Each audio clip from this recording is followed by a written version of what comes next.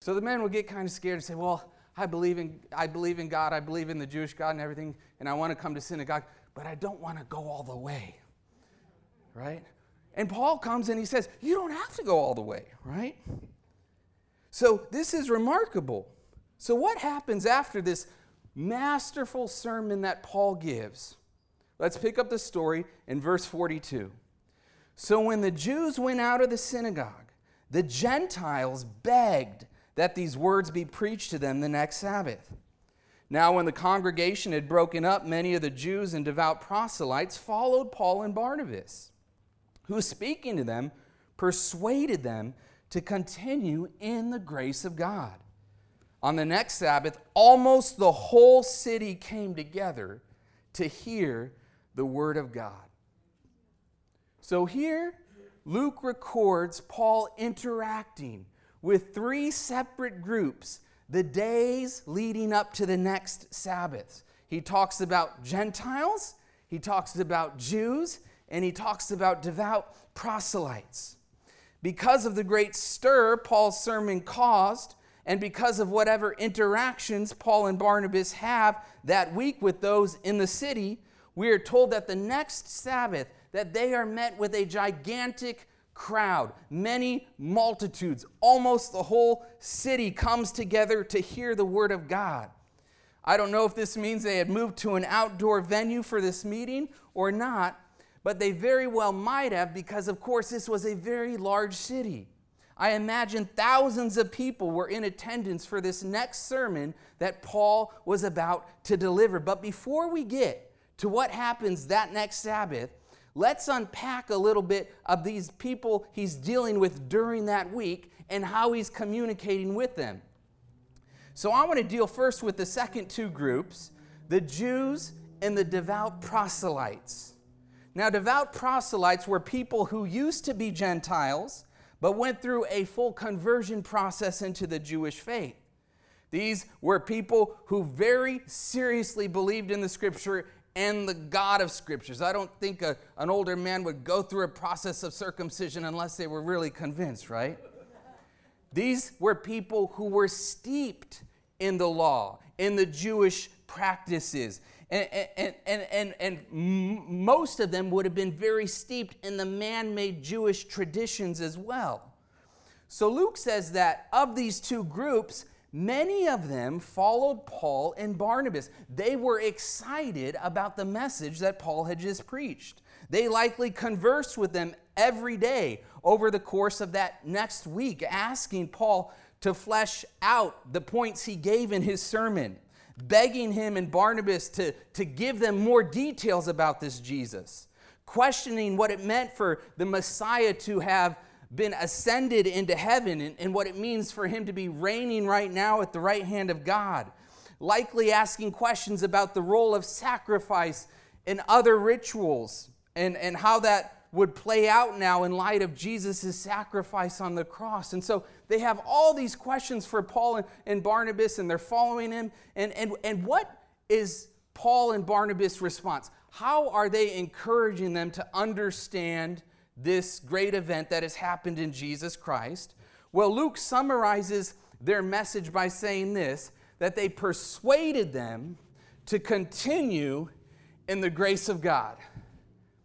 This is the first point I want to make this morning, the importance of continuing in the grace of God. You know, one thing that was particularly difficult for devout Jewish believers who were coming into the faith was to understand how Jesus Christ had fulfilled Old Covenant law and prophecy, as well as how the gospel ran against some of their man-made traditions and interpretations that had been deeply embedded in their communities that they thought were Scripture but really weren't Scripture. So we've seen, for instance, how Peter had a very difficult time understanding why and how the gospel was to go to Gentiles, and that it wasn't until quite a while after Jesus' ascension in Acts chapter 10 that God has to give him 3 visions, right, of the fact that God had accepted the Gentiles. We'll see a little later in Acts 15 how many Jewish believers in Jerusalem struggled over whether everyone should be circumcised and how exactly the law was to be followed and applied in their lives now that they were followers of Jesus. The law for them had been the foundation of everything. And to think that Jesus fundamentally transformed how it would be applied to our life was something that was a great challenge. I think this is why Luke says they were persuading them to continue in the grace of God, because Paul could see how their legalistic approach to God and their traditions could hamper their progress in the faith. So his main strategy, his main point over that week he's spending with them is to persuade them, right? Not to go back under the law, not to stick to their Jewish traditions, but to continue in the grace of God, the grace he had just proclaimed in that great sermon on that Sabbath day. Now later we know that Paul is very frustrated with these same people he was persuading, because some of them were not continuing in the grace of God. In fact, his letter to the Galatians in many ways is a long rant about how some of them were turning away from the gospel, how they were courting legalistic teachers, how they were falling from the grace of God.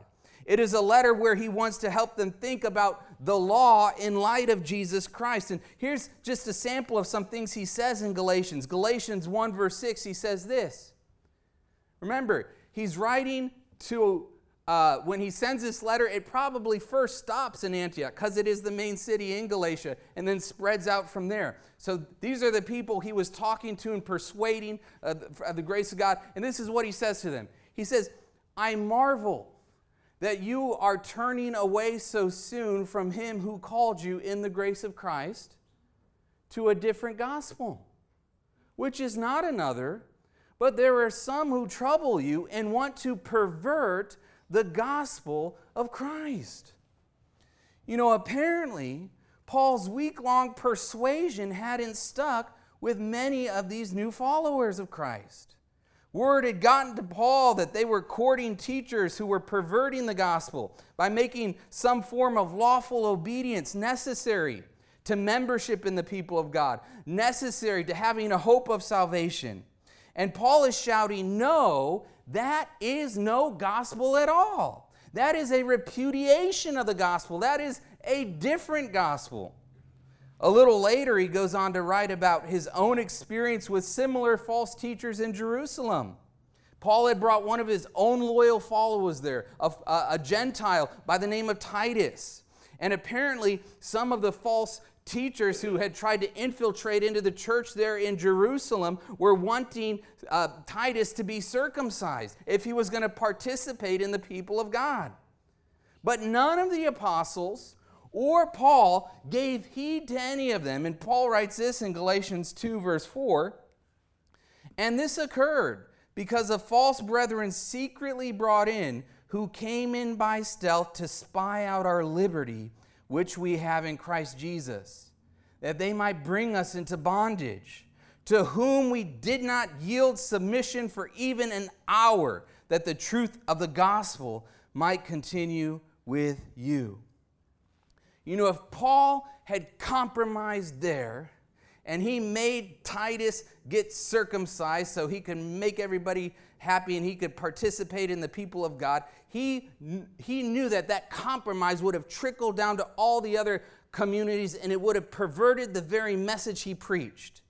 So he refused to allow these guys to peddle their misunderstanding of circumcision in the law of Moses. For the way they were handling that was actually putting people in bondage. A little later, Paul reminds the Galatians about his own preaching in their midst, probably like the first sermon he gave there in Antioch. And he says this in Galatians chapter 3, verse 1. O foolish Galatians, who has bewitched you that you should not obey the truth? Before whose eyes Jesus Christ was clearly portrayed among you as crucified, right?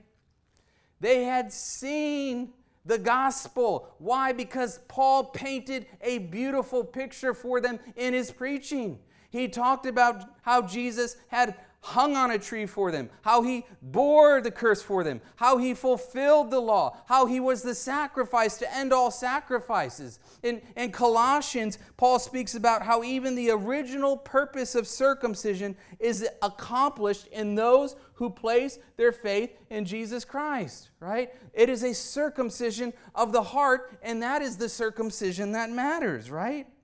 For circumcision was simply meant to be a sign that they did not trust in the powers of their flesh. That's why God had Abraham circumcised at 99 years old. When you cut off the part of your body that's supposed to be the reproductive part, right? And he says, I'm going to show you that you're not the one who's going to bring about Sarah's seed, but I'm going to do it, right? It was all about getting them to not trust in the flesh and rather trust in God. Well, what did the Jews made it? They had made it a thing that they boasted in, a sign of boasting in the flesh, the exact opposite of what God had always intended it to be. The whole week Paul spent in Antioch, Pisidia, he is persuading these believers and devout proselytes to continue, to keep going, to remain, to stand fast in the grace of God. He's showing them that while the law was a holy, just, and good law, it did not have any power to make anybody holy, just, or good. Rather, it was a system that God had put in place to expose sin, to lead us to Christ, and to show us his heart. In fact, in his letter to the Galatians, he uses the illustration of a child custodian for the law. He said that the law was like that. It was for a dispensation of childhood where they were under a guardian and shown what God is like. But once they had come to maturity, once they had come to the end goal of the law in Jesus Christ, they no longer needed to be under that child custodian. Certainly they could continue to receive the witness of the law, but they're no longer under it. Its use in their community was now going to be dramatically transformed. So those who sought to pit the law against the liberty people had experienced in Christ, Paul doesn't have kind words for. He says this in Galatians 5:1. Stand fast, therefore, in the liberty by which Christ has made us free, and do not be entangled again with a yoke of bondage. What he's talking about there? He's talking about the law. Verse 4. You have become estranged from Christ, you who attempt to be justified by the law. You have fallen from grace. To attempt to be justified by the law is to reject the justification work of Jesus Christ. It is to glory in the flesh. Falling from grace here has nothing to do with moral failure, although that's a lot of times how we use it in today's lingo. We talk about how some pastor fell from grace, right, because he had a moral failure. But that's not what Paul is speaking about when he uses this term. He's talking about legalists who turn away from the gospel message that we are justified solely through the death and resurrection of the one Jesus Christ, to a message that we are justified before God on the basis of how well we keep the law. Paul ends the letter by saying that those who do attempt to be justified by the law, they're hypocrites. Why? Because nobody has perfectly kept the law. All have fallen short. All have lusted. All have hated. All have coveted. All have fallen short of loving God with all their heart, soul, mind, and strength, except one, and his name is Jesus. And so our boast in the Christian life can only ever be in Christ alone. To think we have standing before God on the basis of things like circumcision, or our food diet, or our festival observances, or our perfect moral behavior and heart intentions, that is absolute folly, and you will fall quickly. Paul ends the letter like this in Galatians 6:13. For not even those who are circumcised keep the law, but they desire to have you circumcised, that they may boast in your flesh. But God forbid that I should boast except in the cross of our Lord Jesus Christ, by whom the world has been crucified to me, and I to the world. You know, it wasn't just important for these Jewish people and devout proselytes to be persuaded to continue in the grace of God, but this is an important message for all Christians, right? It is easy for people to fall into thinking that a relationship with God is based on something other than the forgiveness of sins and gift of righteousness that comes through Jesus Christ. It is easy for people to begin to judge themselves and compare themselves with others, right? To become Pharisaical, to say and think as they're looking at the lives of others, well, at least I'm better than so-and-so, right? He doesn't come to as many church services as I do.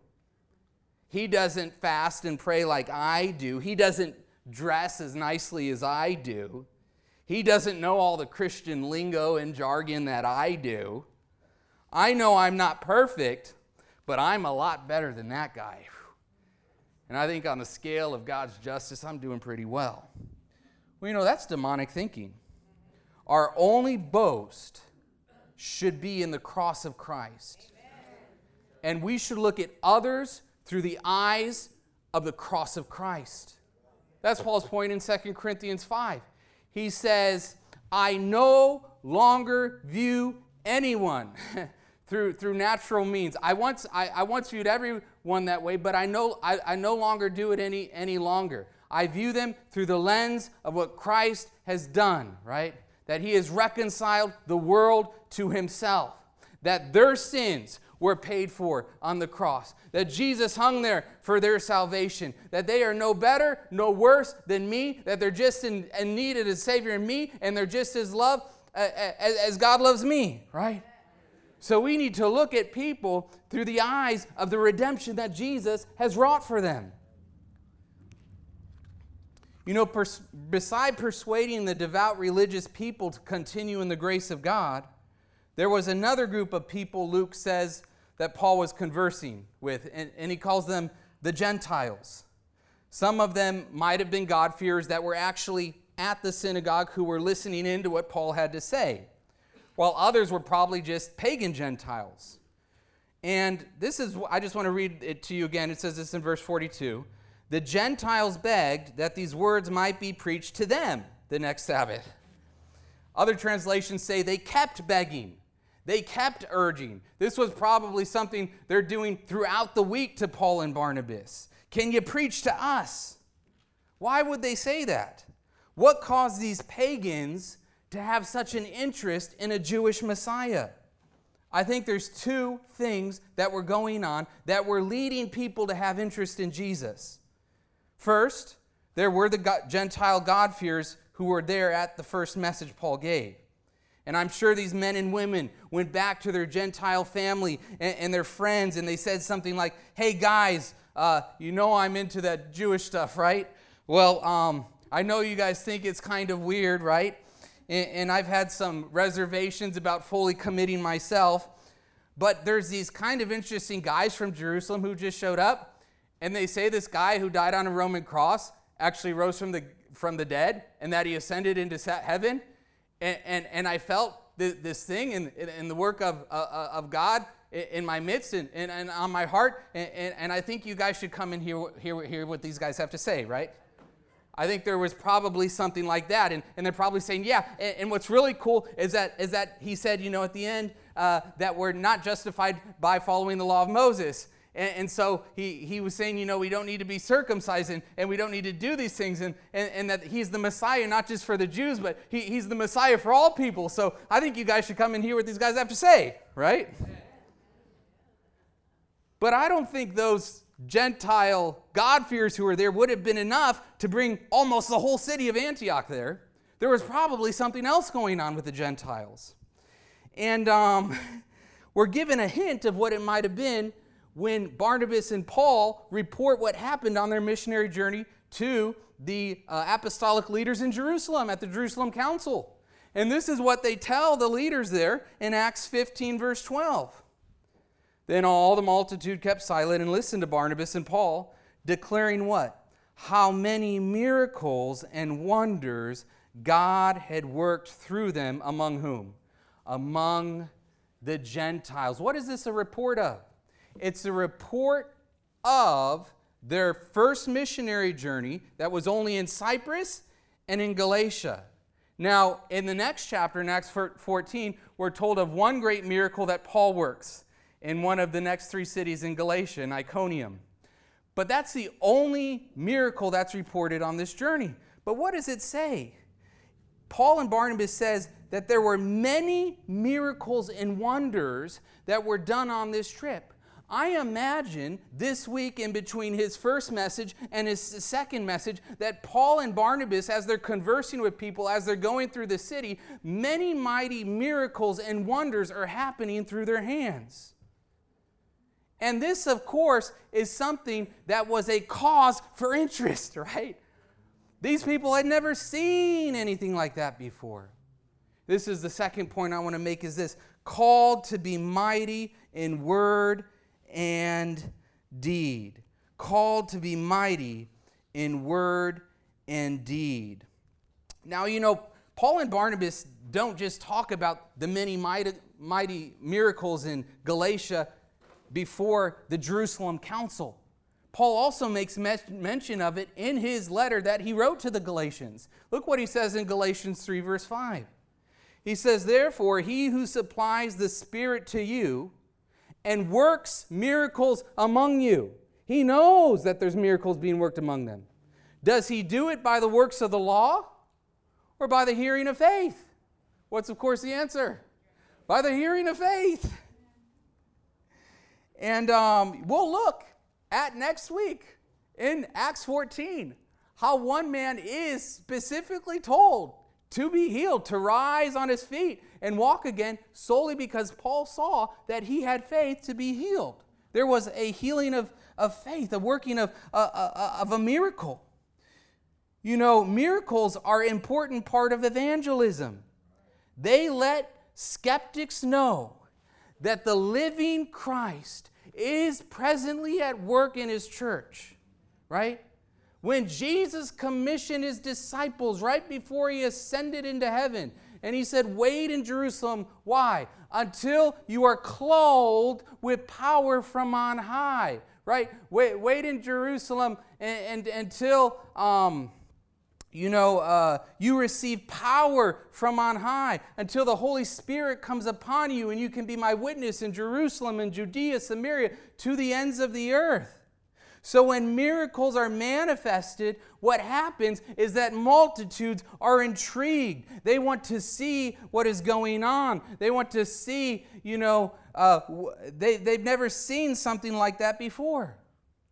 We need to be open to God doing miracles and wonders through our own lives.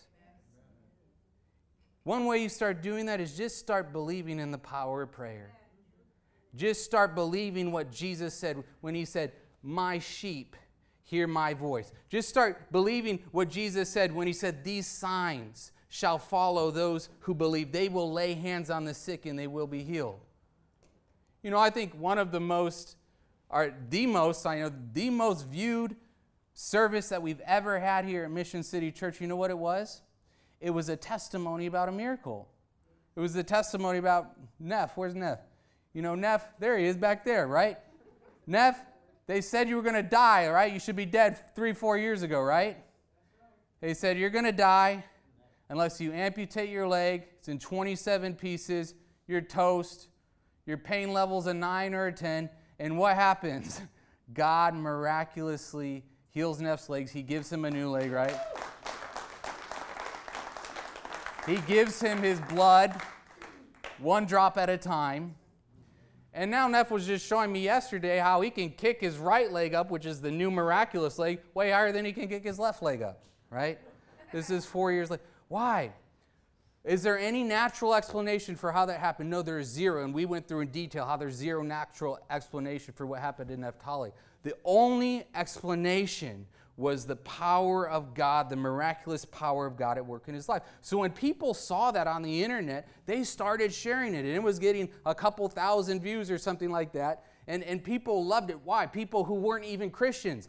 because they knew that what had happened was an undeniable miracle of God. And when people see that in their midst, what happens is they become interested in the living Christ. Amen?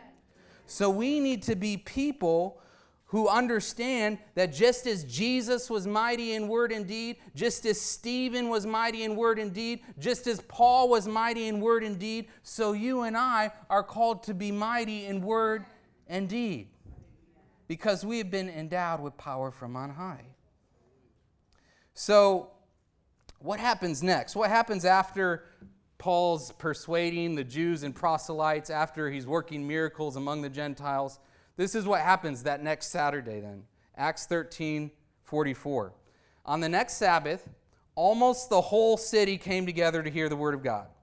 But when the Jews saw the multitudes, they were filled with envy, and contradicting and blaspheming, they opposed the things spoken by Paul. So what happens is the Jewish leaders in this large city, they witnessed the largest crowd they had ever seen by far for a Sabbath service, right? In fact, Luke says there were multitudes in the plural. And the first thought of the Jews, which is probably largely referring to the Jewish leaders, is envy, right? It's envy. Everyone's coming to church, and the leaders and some of the devout attendees, they're jealous. Isn't that sad? Yet we're told that these people were hungry. They came to hear the word of God. These were genuine people who were genuinely seeking what was happening in their midst. Yes, maybe they were idolaters. Yes, maybe they had all sort of sinful lifestyles and didn't dress or act the way you thought was appropriate. But that shouldn't have mattered to anybody. These people were coming to a synagogue service to hear God's word.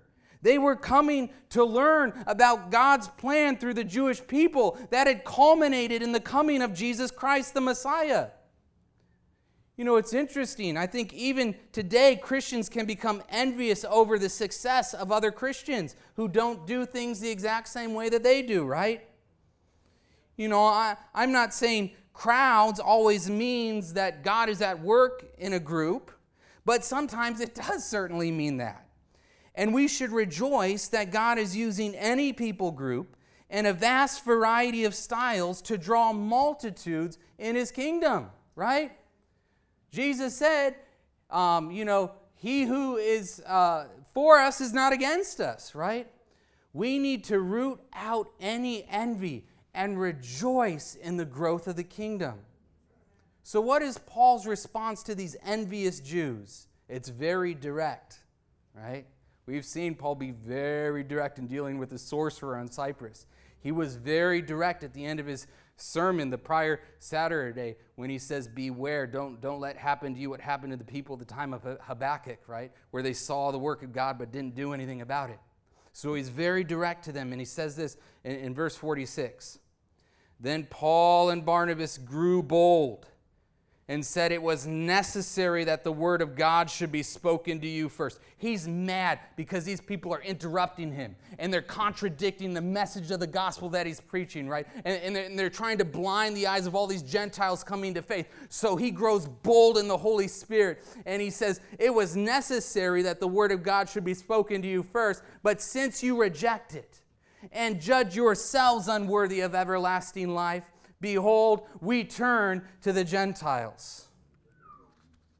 Now, everywhere Paul went, he's always preaching to the Jew first. That's the principle he gives in Romans 1:16. He says, I am not ashamed of the gospel of Christ, for it is the power of God unto salvation for everyone who believes, for the Jew first and also for the Greek.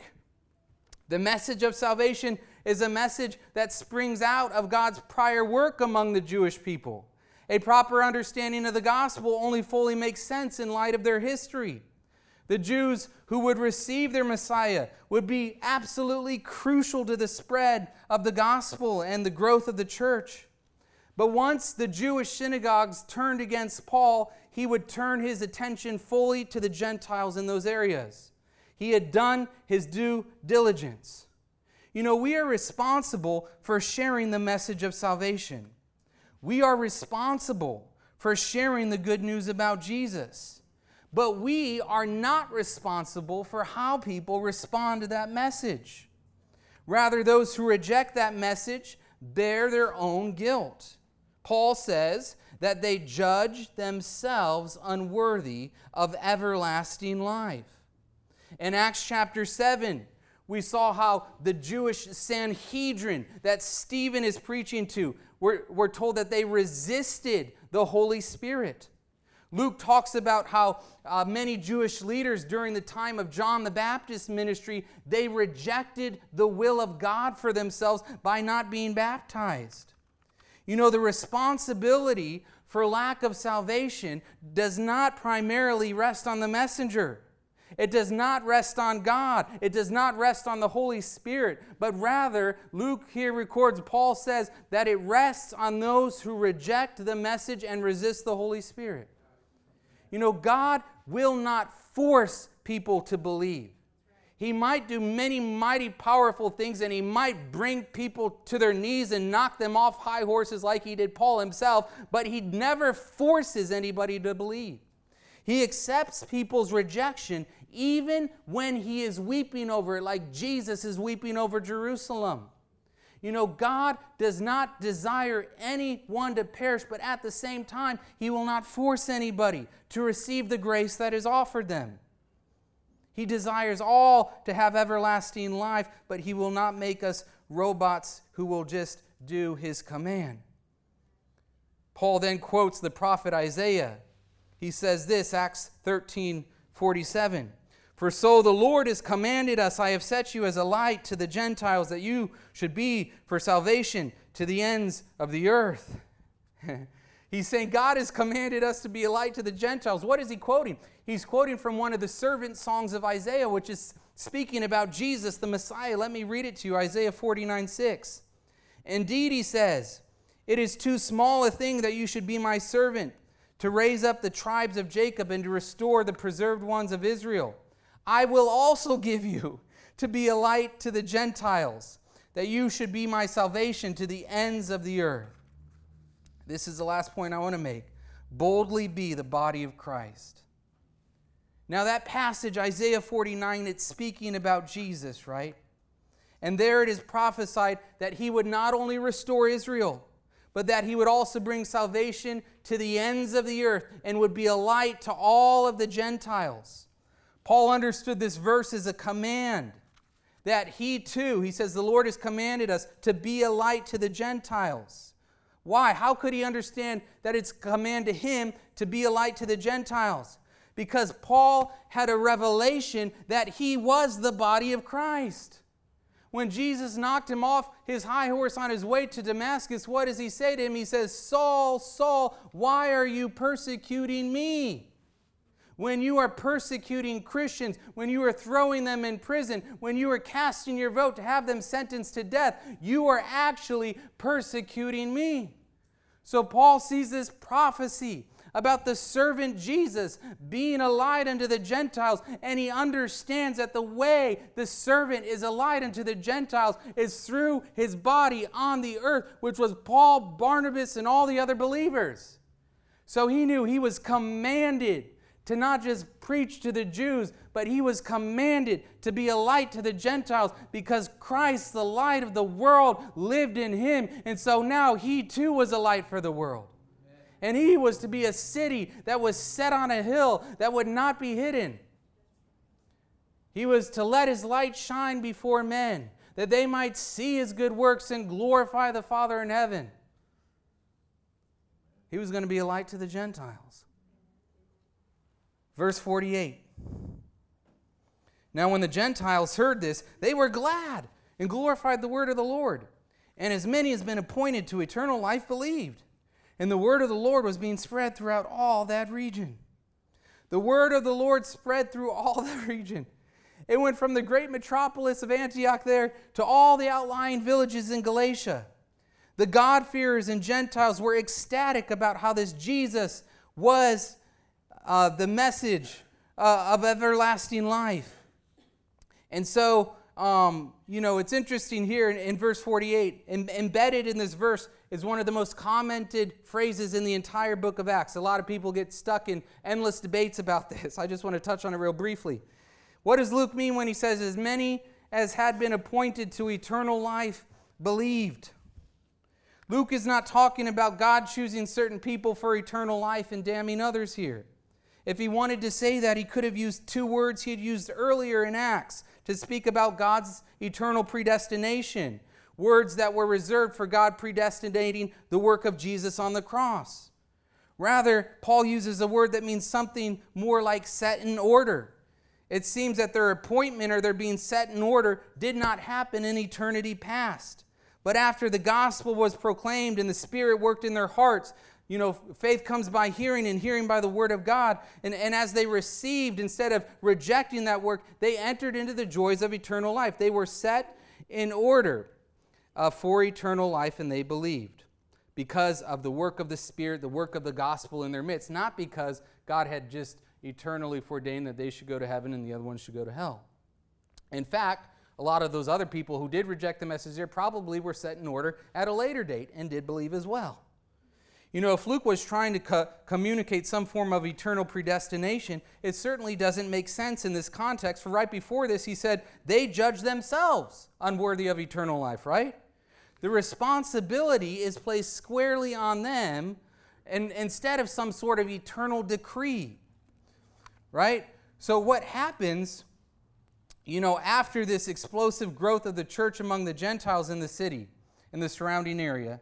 Well, the Jewish leaders get so mad at Paul and Barnabas. They get so mad at all the Gentiles rejoicing that they stir up a lot of the powerful women and the powerful men in the city, and they deport them.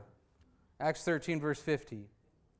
But the Jews stirred up the devout and prominent women and the chief men of the city, raised up persecution against Paul and Barnabas, and expelled them from their region. But they shook off the dust from their feet against them and came to Iconium. They said, okay, we've done our work. Now we're just going to follow what Jesus told us to do. Jesus said when he sent out his disciples, this is what he said, shake your feet. Let's actually read it. Mark 6:11. Jesus said, whoever will not receive you nor hear you, when you depart from there, shake off the dust under your feet as a testimony against them. Assuredly, I say to you, it will be more tolerable for Sodom and Gomorrah in the day of judgment than for that city. Now, Sodom and Gomorrah is used throughout the Scripture as the preeminent city of God's judgment. In fact, I was listening to a podcast this last week. It just happened to be on the archaeological excavations of Sodom in Israel today. A guy's been working at the site of Sodom for the last 17 years. They've excavated it, and it's like undeniable that it is the city of Sodom. In fact, he says that there are more indications that it's the city of Sodom, that we can know for certain that this is the city of Sodom, even more than we can know that the Jerusalem of today was the Jerusalem of Jesus' time. That's how certain the city of Sodom is that they've discovered. And one thing they've discovered over the city of Sodom is I think it's something like 1.5 meters of this, sulfur, dust and ash that was caused by a heavenly meteoric explosion of fire and ash that burned the city in an instant, right? And what does Jesus say? It would be more tolerable for Sodom and Gomorrah in that day of judgment than for that city. The worst thing you can do is not the sins that Sodom and Gomorrah were doing. The worst thing you could possibly do is reject the message of Jesus Christ, to judge yourself unworthy of everlasting life. That's the worst thing you could possibly do. Look what it goes on to say in verse 52.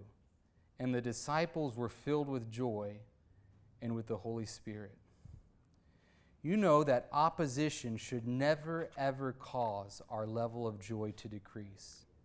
In fact, the New Testament states over and over again that when we experience opposition for the sake of the gospel, our joy level, instead of going down, it should actually go up. And that should encourage us, right? When we are rejected for being a believer, for following the ways of Jesus Christ, the Holy Spirit fills us with a sense of joy, with peace, with well-being. We never, ever need to be discouraged. And in fact, this is something Jesus reiterates quite often. He says it in his Sermon on the Mount. He says it in his Sermon on the Plain. I want to read the Sermon on the Plain to you, Luke 6, verse 22. Jesus says, "Blessed are you when men hate you, and when they exclude you, and revile you, and cast out your name as evil for the Son of Man's sake." That's exactly what happened to Paul and Barnabas, right? What are they supposed to do? Verse 23. "Rejoice in that day and leap for joy, for indeed your reward is great in heaven. For in like manner their fathers did to the prophets." Rejoice. Again, I say rejoice, right? We have received joy inexpressible and full of glory. We never need to be discouraged, right? We never need to be discouraged in our witness when someone is rejecting that witness. Rather, we need to thank the Lord that He is at work. And we just need to continue. What do? We pick up and we go to the next person. We go to the next city. And, God will continue to be at work. Amen. We're going to take communion now. Anyone here not received a communion element, go ahead and lift up your hand. I want to make sure to get that into your hand. So if you're here this morning and you believe on the Lord Jesus Christ, you can partake of this meal with us.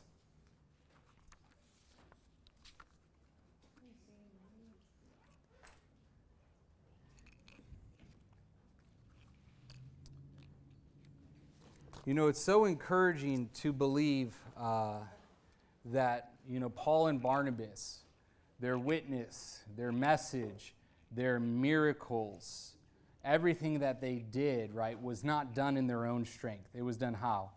In the strength of Jesus Christ. In fact, what Paul writes to the Galatians in Galatians 2:20, he says, "I have been crucified with Christ. It is no longer I who live, but Christ lives in me. In the life I now live, I live by the faith of the Son of God who loves me and who gave himself for me." So this is what we do every time we take communion. We're reminded of the Son of God who loves us eternally, and of the Son of God who gave himself for us, and who the Son of God who lives inside of us, that we are one with him. Amen? So this is what we're told in 1 Corinthians 11. "I received from the Lord what I also delivered to you, that the Lord Jesus, on the night when he was betrayed, he took bread. And when he had given thanks, he broke it. And he said, 'This is my body which is for you. Do this in remembrance of me.' Lord Jesus, we thank you for your broken body